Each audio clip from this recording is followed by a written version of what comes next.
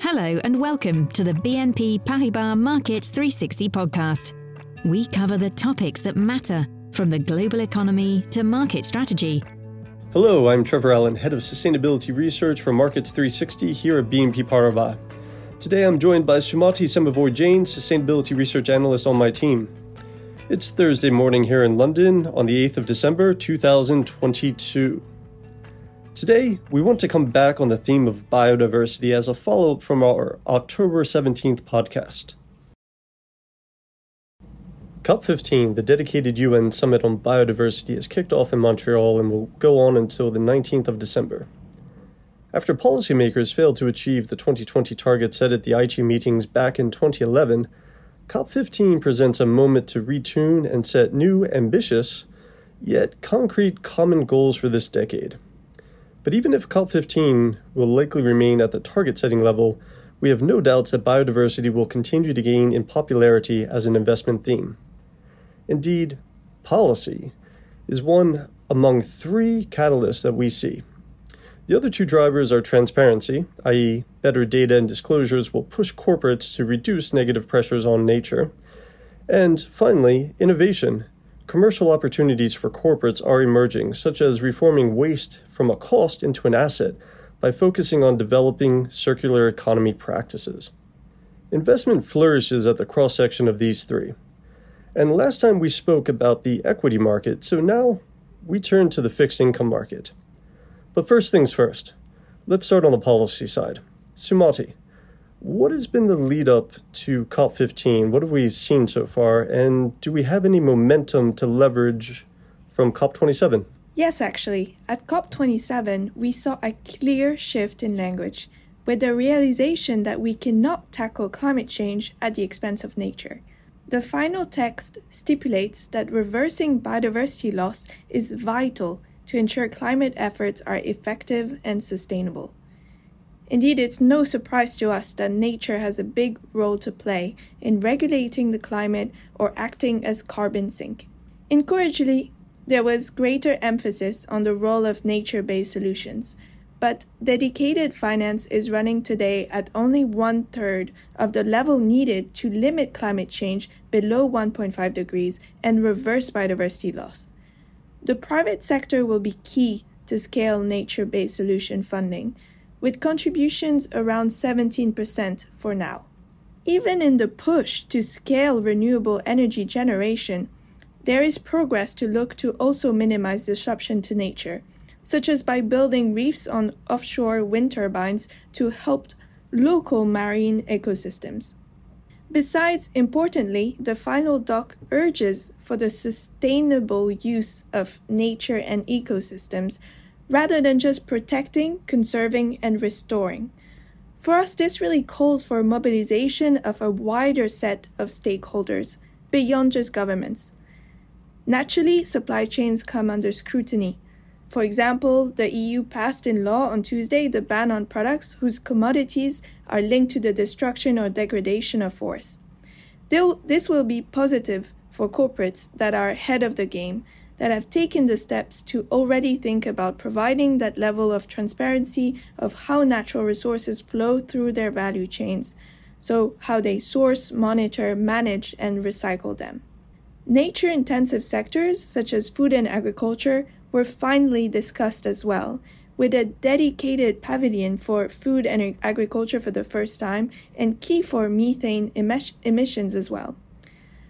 Thus, while numerous challenges persist, we feel the momentum gained so far will drive slow but incremental change at COP15 and in the coming decade, really missing from the Aichi meetings in 2011. Trevor, what would you qualify as success at COP15? The general hope is that COP15 will deliver a Paris moment, i.e., setting global goals that will drive national policies and provide a common language. What's clear to us is that we will remain at the target-setting level, with the next few years really being about implementation. Nonetheless, what can be done is agreeing on the toolkit required to preserve nature and understanding our roles in achieving them. A framework that holds countries accountable is key, and this means it will need some key concrete steps, including qualified targets. One success factor would be some cooperation between DM and EM countries and the mechanisms on how to really target biodiversity investment, as most of the biodiversity hotspots are really in EM countries. But DM countries really need to show they are going to be credible partners here. The other key point to keep in mind is that we are soon entering 2023, and those goals that will be set are really for 2030. That's 7 years away. This means success is reliant on targets translating into national policy. So in summary, success will be if the framework provides not only ambitious but holistic, concrete, and fair action. And what's different from 10 years ago is really that science is pointing to the urgency of action, and corporates are a lot more vocal and innovative around what they can contribute to this. Sumati, though, which areas do you think are at risk from the current draft framework at COP15? The first distinction that will need to be made clear is conserving land and seas versus sustainable use of land and seas. On the former, conservation should be defined and clearly exclude areas already under sustainable use to achieve the ambition needed. Besides, key biodiversity areas should be seen as a priority over other areas to avoid inflating countries' conservation numbers at the expense of well-connected area of conservation. Enforceability will be crucial too, especially with oceans and preventing overfishing. On sustainable use, an example is a guidance concerning harmful chemicals at risk of being watered down given food security concerns and the high living costs. But adding a goal regarding the share of organic land could indirectly push for reducing the use of harmful chemicals in higher income countries. On this, farmers will need financial and technological support to upscale.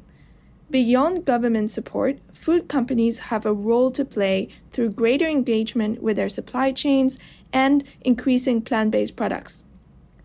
Companies that provide solutions to sectors exerting harm on nature, which we really label enablers, will also be key for this sustainable use broad goal.